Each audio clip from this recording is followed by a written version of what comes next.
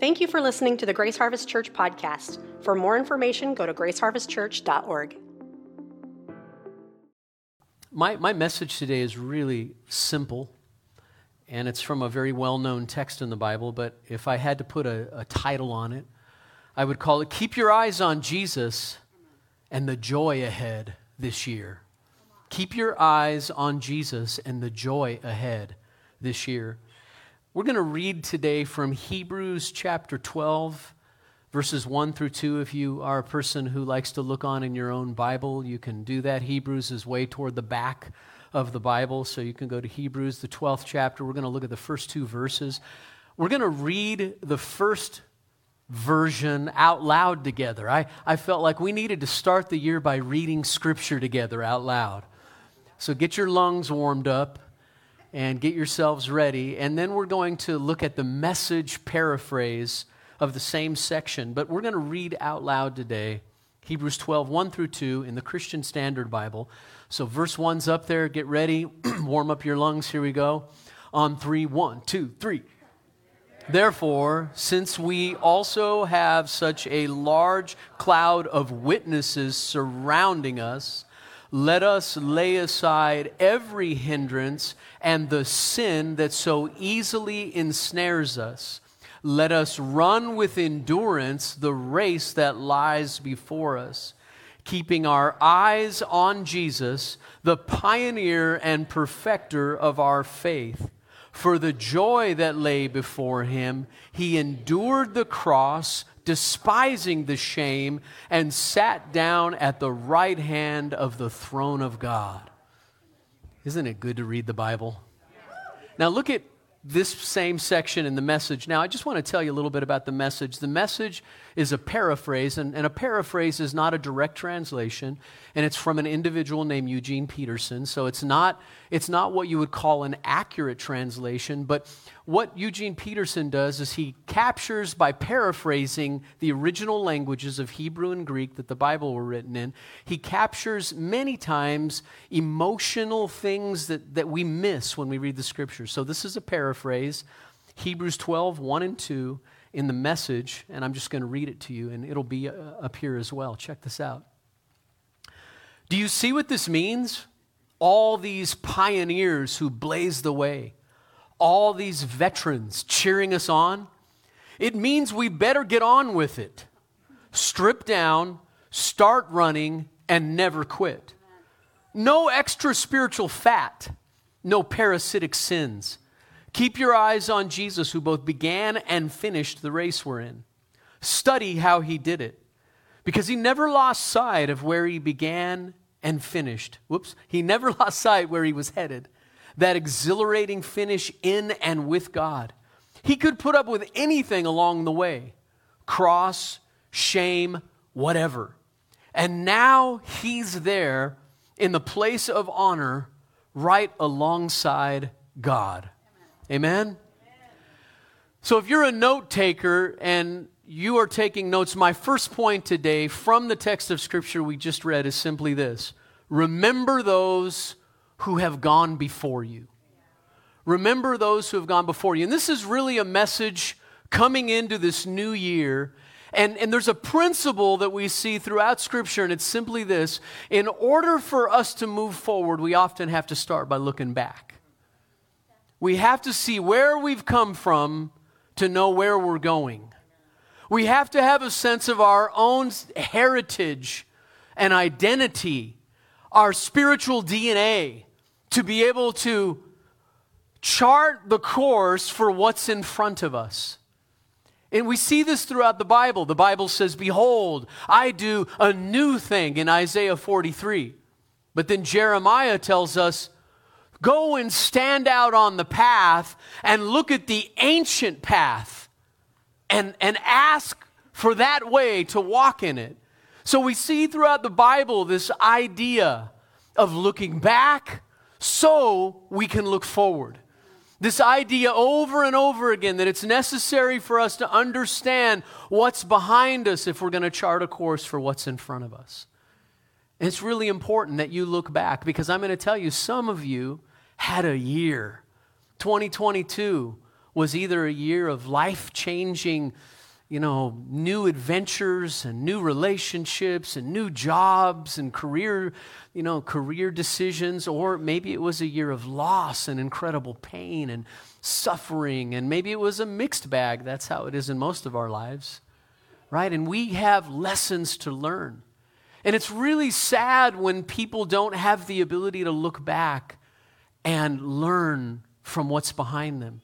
And it's really sad when people don't have the ability to look around at those who have already gone there, those who have been your patterns, those who have been the mentors that you look up to. It's really sad when we lose the ability to recognize the people in our life who have done it right. And I'm going to tell you, one of the big tragedies of the time that we live is that we don't value the generations that go before us. We mock them, we make fun of them, we laugh at old people, right? That's what we do in this society. We have comedy sketches about that all the time. We have a good time laughing at the very people who can show us the way, right? We pride ourselves so much on being progressive and understanding the future and knowing what is coming and disconnecting and cutting ourselves off from those who've gone before us. And so my first lesson, I guess, from the text is remember those who've gone before you. Listen to what the message says. Do you see what this means? All these pioneers who blazed the way, all these veterans cheering us on. I'm going to give you an example of a couple of them. We're going to look at Abraham, but then I want to talk to you about the people in your own life. Look at Abraham in Hebrews chapter 11, verses 8 through 10, and you'll see 13 and 14 and verse 16. This is what it says about Abraham. It says, by faith, Abraham, when he was called, obeyed and set out for a place that he was going to receive an inheritance. He went out even though he did not know where he was going. Wow. By faith, he stayed as a foreigner in a land of promise, living in tents, as did Isaac and Jacob. Those were his sons and grandson, co-heirs of the same promise. Look at this. For he was looking forward to the city that has foundations, whose architect and builder is God. Verse 13, these all died in faith, although they had not received the things that were promised, but they saw them from a distance, greeted them, and confessed that they were foreigners and temporary residents on the earth. Now those who say such things make it clear that they are seeking a homeland, but they now desire a better place, a heavenly one. Therefore, God is not ashamed to be called their God, for he has prepared a city for them. You know, in the Bible and in our own world, in our own lives, there are people who've blazed a trail to follow. There are people that God will bring across your path who show you the way. And one of my challenges for you this year is that you find the people who've walked with God through thick and thin, who've maintained a joyous faith. We have many examples in the Bible, but one of the things I see often with God's people is we don't have the ability to see them as real people. You ever notice sometimes when you read your Bible, you're like, well, that was a Bible character, so, of course, they're different. No, they're not. They're just like you and I. But even if you can't look at the Scripture and you can't find people that you can look to who've gone before you and have already done it well and right, look around in your own life for people who've walked with God. And here's something I do. I look for people who've walked with God for a long time and aren't bitter, aren't cynical, aren't jaded, aren't negative. I'm not talking that they walk around with some kind of fake plastic little sugar-coated smile about life. I don't mean that. I don't mean they don't walk with a limp. Maybe they do walk with a limp. Maybe they've experienced great suffering and pain. But you get around them and there's still a sweetness. There's still a faith. In their mind, God is still good. God's still wise. They don't understand what's happened. They don't understand the breaking and the shattering that's happened around them. But when you get up close to them, and you kind of squeeze their life a little bit, this bitterness doesn't come out. A sweetness comes out. I look for people like that, and I've had many of them in my life. I remember when Peggy and I were first married, and we both came out of a lot of confusion, a lot of brokenness in our family background. I didn't know how to be a dad. I didn't know how to be a husband. I didn't have a clue. I didn't know how to be a Christian. We started praying. God, put some older people in our life. Please put some sages, some wise ones. Put some people who've done this longer than we've done. Put some people in our lives who have raised their families and their children so we can watch them and ask them questions and learn. And he was so faithful. We couldn't have done it without those people. Those people provided patterns for us, blueprints for us. There's a number of men in my life, David and Dorothy Miner, Sandy Miner. Right here in our church, Jerry and Lorraine Benson, I've watched them for years and years. And one couple I thought of this morning as I prepared this message was Ray and Cece Huber.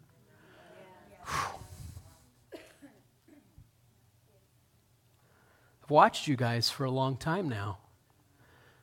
And you've walked through some of the darkest valleys of anybody that I know. But you're still sweet. You still got a lot of Jesus coming out of you. You got the fire. And there's still sometimes I've seen you get pissed off. Is that okay to say pissed off in church? Okay. But you have held on to Jesus. And you haven't let go. And you've been an incredible example, both of you as a couple. The way you've held on to Jesus, the way you've held on to each other, the way you've held on to your family and the body of Christ. Thank you. Thank you for being an example. I look up to you. I truly do. I've told you the story. She's a lady that's not here right now, but there's a woman named Olive Goyer. How many of you know Olive? A number of you do. I just saw Olive recently, and I've walked with Olive for a long time. She's in her late 80s now. I think she's getting pretty close to the end of her race. She knows it, and she's okay with it. But I was talking to her recently, and she reminded me that it's possible for someone to continue to learn and grow. And you ever been around some people that get older and they get kind of mean and they lose their sweetness? And even though they're Christians, you get up next to them and it's like, ooh, whoa, sorry, But then you get around others and it's just like, in Olive's case, she's getting younger internally. And what I mean is what Paul said, though my outward man perishes, my inward man is renewed day by day. It's possible to walk with God and become more childlike the longer you walk with Him. But it's sad in the world that we live in because our world almost esteems cynicism. You're almost on the inside if you don't trust anything, anyone. If you're negative about everything and you believe there's always some kind of evil thing behind every motive and you're always looking at people in the world through that kind of a mindset, that's almost esteemed in our culture. We almost look up to people like that's some kind of wisdom. It's not wisdom. Being around people that are just kind of hard and bitter and cynical and don't trust anything or anyone, there's nothing edifying about that. There's nothing that makes me want to run toward Jesus when I'm around that. But I look for people who stay loving and sweet. And I'm not saying they're like, whatever will be, will be. I'm not saying that. I'm saying you stay wise and you're alert, but you're not cynical. You're not dark. Okay. I need to move on here. These pioneers of our faith had eyes to see God's promises and receive them by faith. The text that I just read, did you notice it says this of Abraham and his son and grandson? It says this of them. Verse 10 says he was looking forward. Verse 13 says they saw them from a distance. Verse 14 says they are seeking a homeland. And verse 16 says they now desire a better place. See, because we live in a dark and painful world at times, we must develop eyes to see another world. We must understand that this is not all there is. Did you hear me? The present world is passing away, John tells us, with all of its systems and all of its evil. We belong to another world that is presently invading our earth with God's kingdom. One day, heaven's kingdom will engulf all of creation and destroy and displace evil. We must live with that hope, or we will become cynical, negative, and bitter. We must see with a new set of eyes. And I'm telling you, that is so important. If you're a Christian, if you don't learn to develop the ability to see the invisible, if you don't learn to live with the ability to see that there's something beyond what you can see, that if all you can see is what is material, what's in front of your eyes, what you call solid, which is actually passing away, if you live with the fact that your hope is set in this present world and this present age, and I'm not talking about pie in the sky, gonna go to heaven when I die mentality. I'm talking about living right now with a reality that there is something greater that is beyond the here and the now. And in this world where there's death and sorrow and pain and loss and war and poverty, where all of those things exist, there's another world that is coming. There's another world that is growing. And there's another world that will one day displace everything. And it will fill heaven and earth with itself. And every cursed molecule will be restored and renewed. And we live with that in our sights, and we are able to see it, and we are able to live as though it's real right now. If you don't learn to develop those eyes, you'll become a jaded, bitter Christian. In fact, you'll probably quit walking with the Lord. I've seen it again and again. You have to develop the ability to see that which is unseen. One of the most prolific songwriters in the history of Christianity was Fanny Crosby. She wrote over 9,000 songs, most of them worship. She was blinded in both of her eyes at 6 weeks of age through a medical error. However, she could still visualize the beauty of Christ's blessings, often with more clarity than those who had sight. As a result, it's been noted that in many of her hymns, this visually impaired lady quite amazingly spoke about sight. Here are some examples. In her song, Blessed Assurance, how many of you know that song? Blessed Assurance, she wrote that. This is what it says in Blessed Assurance: visions of rapture now burst on my sight. And she's not talking about the rapture as in the catching away, the rapture of seeing him and looking on his beauty. Watching and waiting, looking above. A blind woman wrote this. Near the cross, I'll watch and wait, hoping, trusting ever.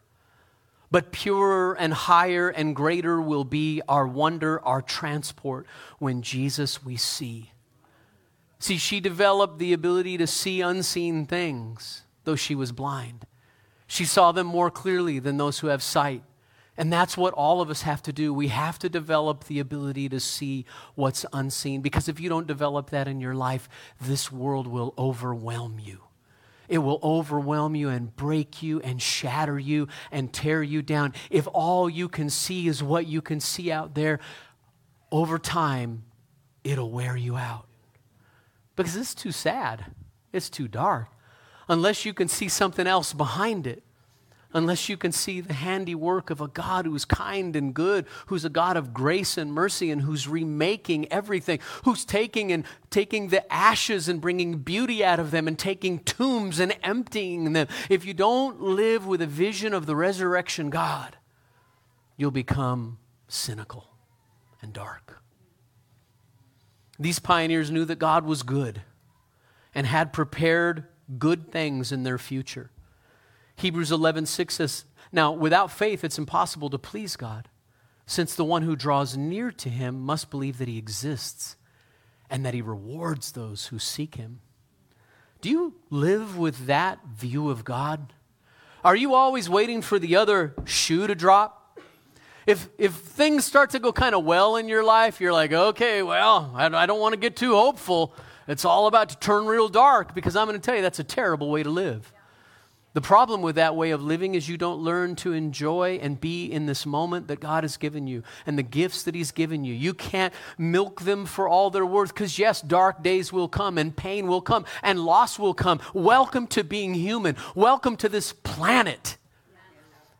Everybody's going to suffer. You just might as well be ready for it. You're going to suffer, but you can't live like, is it coming tomorrow? Is it coming in the next 15 minutes? Is it coming in 2023? What's ahead? Oh no. You have to live like, God, I have today. I have right now. You've blessed me with this moment, with this second. How can I milk everything out of what is presently in front of me for your glory and for your kingdom? Amen. Secondly, I have 3 points, and that was the end of point number 1. Okay. Number 2, renounce and lay aside those things that ensnare you. What does the end of verse 1 say in chapter 12? There it says, let us lay aside every hindrance and the sin that so easily ensnares us. ESV says, let us lay aside every weight and sin which clings so closely. Let's look at those two concepts, hindrances and weights, and sins that cling and ensnare. Let's lay aside every hindrance and weight. This Greek word for hindrance or weight doesn't mean something bad or evil. It simply speaks of those things which hinder our ability to walk close to Jesus and fulfill what He's created us for. What kinds of habits, both good and bad, keep us from running with God? You know, Greco-Roman runners ran naked. Now, some of you right now are having a hard time getting that picture out of your mind. They ran naked. Literally, completely naked. They saw everything that weighed them down or produced any kind of drag as a hindrance to running well. And that's the picture that that the writer of Hebrews is writing about here. The writer of Hebrews is talking about this idea that there be nothing hindering our ability to run. Right? Some of us we have things in our lives that they're good, but they're not the best. They're good, but they're not God. And they're sucking our resources, our virtue, and our life out of us. And they're not evil. They're just wasteful. And they're keeping us from fulfilling our potential. Or Paul says, let us lay aside every sin that clings and ensnares us. And I love the language there, clings and ensnares. Because that's what sin does. You can see in the Psalms, David writes in one psalm in particular, he talks about how the cords of sin, the cords of iniquity reached up and entangled themselves like round my leg. And he's crying out, God, free me from these entangling, ensnaring, clinging sins. And all of us in this room know about that, don't we? Right? Some things are sinful. The Greek word here is hamartia, which means to miss the mark like an archer or to wander off the course. Imagine a runner who leaves his or her lane or the track altogether. If a course correction isn't made, the runner can never finish the race because they haven't competed according to the rules. Some things may not seem like a big deal, but they're keeping you from staying on your course to follow Jesus. You know what I felt like we needed to do? Because as I'm talking, and I know the faithfulness of God, I know the faithfulness of the Holy Spirit, I'm talking, I'm sharing from the text, I'm explaining what it is, but at the time I'm doing that, the Holy Spirit, as He broods over us and works in us, right now He's kind of putting His finger, and there are a number of you in this room, thoughts are coming up in your mind, and you're like, oh yeah, like that, and like that, and like that. And I just think it would be really good to stop right now and pray. And let's start out our year by bringing the hindrances, the weights, and the sins that cling to and ensnare us. Because I have them. I have so many areas in my life where I know I'm not living fully as I'm created to live because I'm so distracted. And I know they're keeping me from becoming the man that God fully wants me to be. And they grieve my heart, and they frustrate me, and I beat myself up, and then I do it again. And some of you have the same stuff, right? And it's good to practice confession. It's good to bring that stuff before God, to get it out before Him, and to say, Lord, will you help me this year to renounce and lay aside those things and to get rid of the sin that's clinging and ensnaring me. So let's do something right here, right now. If you are the kind of person who likes to pray with your eyes open, keep your eyes open. If not, if you want to close your eyes. But let's do business with God. Let's take about a minute and let's bring the things before Him that are keeping us from fully walking in what God wants us to walk in. Can we do that? Let's practice this together.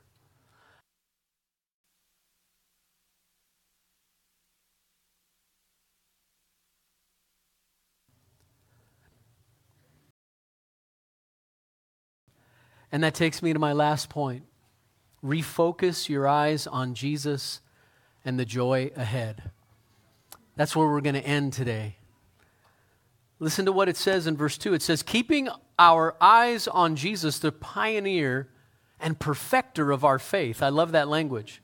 For the joy that lay before Him, He endured the cross, despising the shame, and sat down at the right hand of the throne of God. Again, the Message paraphrase, keep your eyes on Jesus, who both began and finished this race we're in. Study how He did it, because He never lost sight of where He was headed. That exhilarating finish in and with God. He could put up with anything along the way, cross, shame, whatever, and now He's there in the place of honor right alongside God. You see, we're to keep our eyes on Jesus because He provides the pattern, but also because He's already gone there. So He's paved a way. He's removed barriers. And if we'll focus on looking at Him, He will cause us to finish. You keep your eyes on Jesus. What does that mean? This Greek phrase, and I thought this was powerful. What is Richard Polk in here? Where are you at, Richard? Are you in here? Okay, hey, Richard, I can barely see. So, Dominic was talking about what you posted, and that's exactly what this Greek word means. This Greek phrase here means to turn your eyes from one thing to look at something else. To keep our eyes on Jesus, we have to turn away from so many other things that are yelling for us to pay attention to them.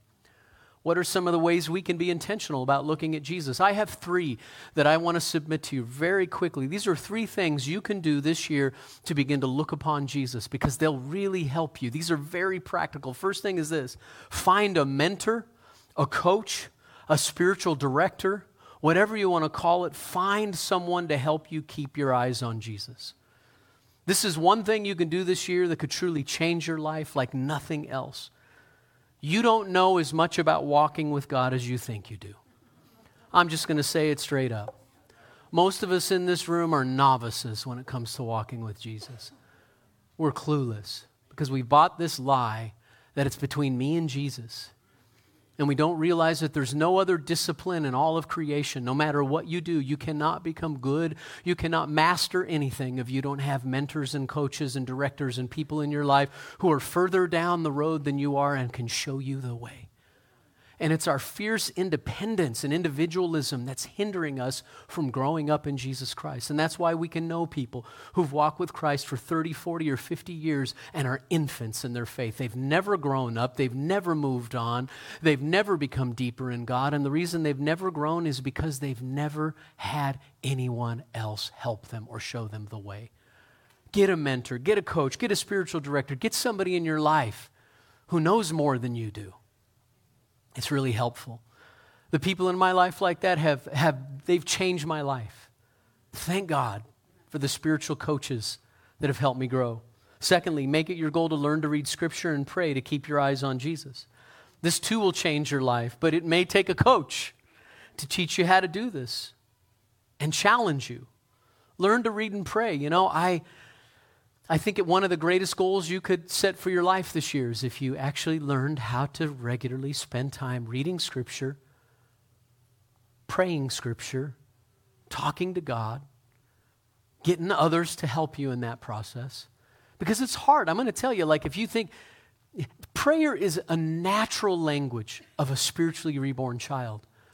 But if you're going to grow over a long period of time, language has to increase. It has to grow. You grow deeper in it. You become more articulate in the language of heaven. When you first start out as a new believer, you talk to God as a child would, as a baby would, and that's normal. But as you grow, you have to grow up even in your language with God and in your knowledge of God. And you need others who are further down the road. So my challenge to you is get a mentor and get somebody to help you know how to read and pray and know Scripture and know how to walk with God. Amen? And then this last one, very, very simple, practice serving others in the church and in the community to discover what you're gifted to do. A lot of people don't see this as a way of keeping their eyes on Jesus, but I want you to think about something. Discovering your gifts, talents, and abilities by serving others can help you stay focused on Jesus, because you'll be helping others and doing what you've been created to do by Him. In serving others, we serve Jesus. In doing what we're gifted to do, Jesus is living out His life through us. There's something that happens to human beings when they begin to function in the giftedness and the abilities that God has given them. And so you're here today and you say, but I don't know what those are. Do you know how you discover what you're good at? You start doing stuff you're not good at. Do you know how you grow and really discover the things that are touched by grace? You find ways to get your hand busy doing something. And as you serve others and help others, you'll come upon certain things that you do. When you touch them, you go, ooh, that was life-giving. When I did that, I had joy. When I did that, I had pleasure. And I was really good at it. And if you already know what you're gifted and you're able to do and what your talents and natural God-given abilities are, then it's up to you to begin to find ways to put those things into practice. And here's what's cool. I had this happen just the other day, you know. I'm going to be honest with you. These last few weeks of me being home are driving me out of my mind. Like, I am not created to sit around and I can only take so much Netflix. Right? I can only watch so many sports. I'm just like, help me, God. And I was feeling kind of down. And I had an opportunity over the holidays to sit with someone that's beloved to me. And one evening as we were talking, I realized God's here. And I was speaking life into him. And I knew it was him. And we all felt it. There was a change in the room. When you walk into the room, everything changes. And Jesus came into the room and you just felt, oh, the Lord's here. And I could feel things flowing out of me and I knew, oh, I'm in a God moment. And you could see it was hitting their mind and their heart and God was speaking to him. I could see him lift. And by the end of that conversation, we were all aware that was the Lord. And I'm going to tell you what happened to me. I went from being like, oh man, to, oh, thank you, Lord, for reminding me. I've been created by you for you to pour through me for the sake of other people. And when I do that, you're in the room and I can see you working all around me. Some of you need to be reminded that when you love other people and you serve other people and you get busy doing what you've been created to do, that's when the life is going to come. Amen? I truly am almost done. So Jesus is the pioneer and perfecter of your faith. Think about this. This is so encouraging. As you make it, think about how simple this is and yet difficult, right? As you make it your determined goal to keep your eyes on Jesus, he will take on the work of starting, pioneering, completing, and perfecting your faith. He will sustain you. He will cause your faith to grow, mature, develop, and become something that others can look at for inspiration. See, Jesus' death on the cross made the beginning of faith possible. When Jesus died for us, he made the way into God's presence. He made us one with God. He made heaven possible. Because he died for us, we can have faith and be part of God's family. He starts us. He's the pioneer at the cross. But in his resurrection, he's the one who completes. He's the one, because he rose from the dead, we know that our faith will be completed. And we know that the one who ultimately beat death, Jesus, will also beat death in our life and bring life. We know that the one who started a work in us will complete it to the day of Jesus Christ. We know that he who begins always completes. We know our job is to look to him. If we'll keep our focus on him and learn to walk with him this year, he will be sure that we grow from within. As we abide, life will come, fruit will grow, and we'll become the men and women that he wants us to be. Amen? See, the joy that will be before you will empower you to endure whatever cross lies ahead. I want to tell you something. I think some really hard stuff could be coming in our world this year. We had hard stuff last year, and the year before that, and the year before that. So that's the reality of living on this planet. But things could get pretty shaky this year. Things could rock and roll a bit. And yet, for the joy set before him, Jesus endured the cross. What's the joy? What was the joy set before him? A number of things. He was going to be back with his Father. He was going to conquer death, right? He was going to return to glory alongside his Father. But you know what else was the joy set before him? You. A bride, a body, a church, a people. And I'm going to tell you, whatever cross you might be enduring, whatever pain you might be walking through, whatever this year might present before you, there's a joy on the other side of it. There's something beautiful and profound that not even death can steal. For the joy that's set before him, Jesus endured the cross, the shame, the pain. See, this year, in some ways, we're all going to experience some kind of common suffering. In other ways, we're going to have a unique path of pain, of pleasure, of triumph, or tragedy. We don't know. But Jesus endured the suffering of the cross because he could see the joy of the resurrection. He could see heaven, his Father, the Holy Spirit, and all of us who would become his bride. Remember the joy in front of you. Whatever you're walking through isn't the end of the story. The last chapter hasn't been written. Your story doesn't say the end yet. There's a lot more in front of you. Look, if someone in this room dies this year, if this is the end of your journey, if you cross over into eternity, and this is the end of your journey, that's triumph in Christ. You're with him. Right? We know that God's faithful.